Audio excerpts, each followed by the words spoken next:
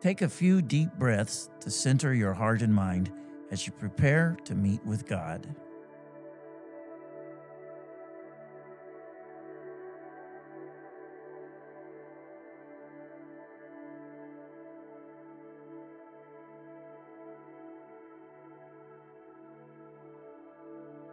Psalm 139, verses 23 and 24 says, "Search me, O God, and know my heart. Test me and know my anxious thoughts. Point out anything in me that offends you, and lead me along the path of everlasting life." There's nothing in your life that God doesn't already know about, and He loves you anyway. So relax. Take a moment to open your heart and mind to God. Ask Him to shine a light on the things in your life that are offensive to Him. Surrender yourself to His voice and trust His loving care as He molds you.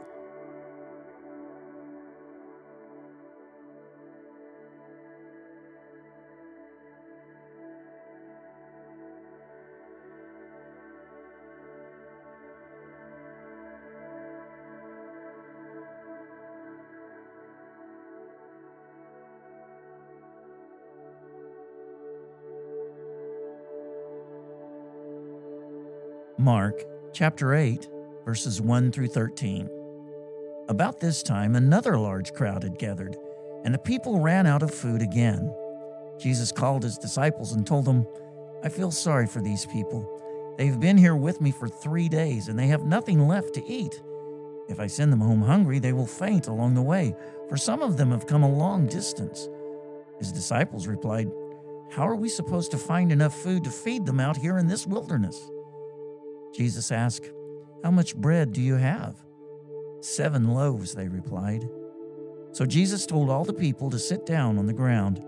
Then He took the 7 loaves, thanked God for them, and broke them into pieces.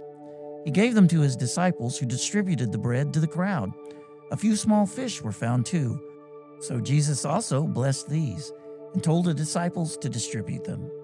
They ate as much as they wanted. Afterward, the disciples picked up 7 large baskets of leftover food. There were about 4,000 men in the crowd that day, and Jesus sent them home after they had eaten. Immediately after this, He got into a boat with His disciples and crossed over to the region of Dalmanutha. When the Pharisees heard that Jesus had arrived, they came and started to argue with Him, testing Him. They demanded that He show them a miraculous sign from heaven to prove His authority. When He heard this, He sighed deeply in His spirit and said, "Why do these people keep demanding a miraculous sign? I tell you the truth, I will not give this generation any such sign." So He got back into the boat and left them, and He crossed to the other side of the lake. To me, the gospel is the good news that God wants a relationship with His creation. That includes the 4,000 people that Jesus fed, and the Pharisees that Jesus walked off and left. Yep, it's true. Jesus loved those Pharisees too. There was a group of people who had been with Jesus for 3 days. Some of them might have needed healing, and He healed them. Some of them might have needed deliverance from demons, and He delivered them. Some of them came to hear His teaching, and He taught them. And then they needed food. They all needed food, and Jesus fed them. There were about 4,000 men, and that doesn't include the women and children. That was a lot of people.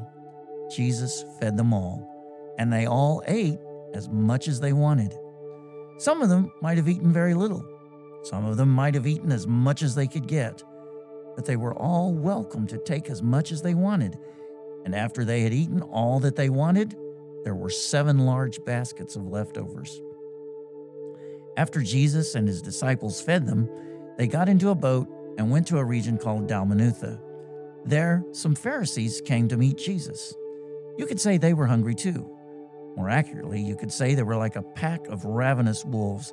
They came at Jesus, demanding that He show them a miraculous sign to prove His divine authority. And the scripture says that Jesus sighed deeply in His spirit.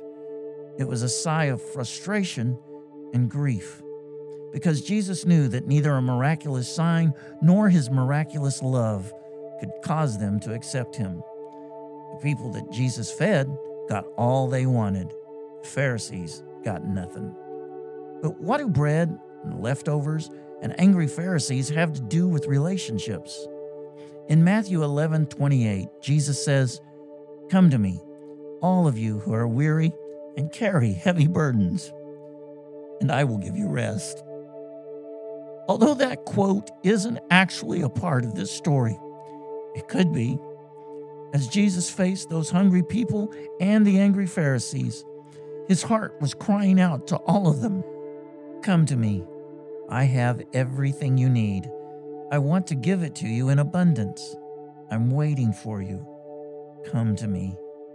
Don't be like the hard-hearted Pharisees who came daring Jesus to prove himself. They were stuck in the old system of priests and sacrifices. "This is the way things work," they said. "If you can't or won't work in our system, we won't accept you." Come to Jesus with a tender, longing heart and say, "I'm tired and I'm hungry and I can't carry this load anymore. Help me." Jesus is standing there with his arms full of bread. He offers all you want. Will you take it?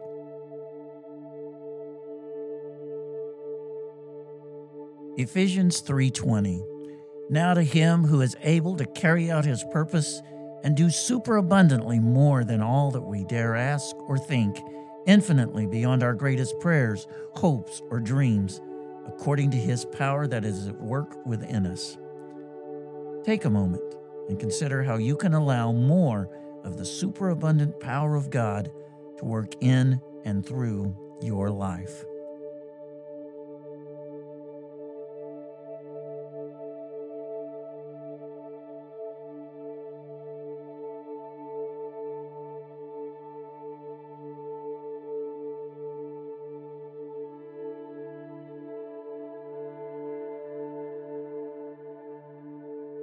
Every time you feel hungry today, remind yourself how superabundantly God provides what we need by muttering Mark 8:8.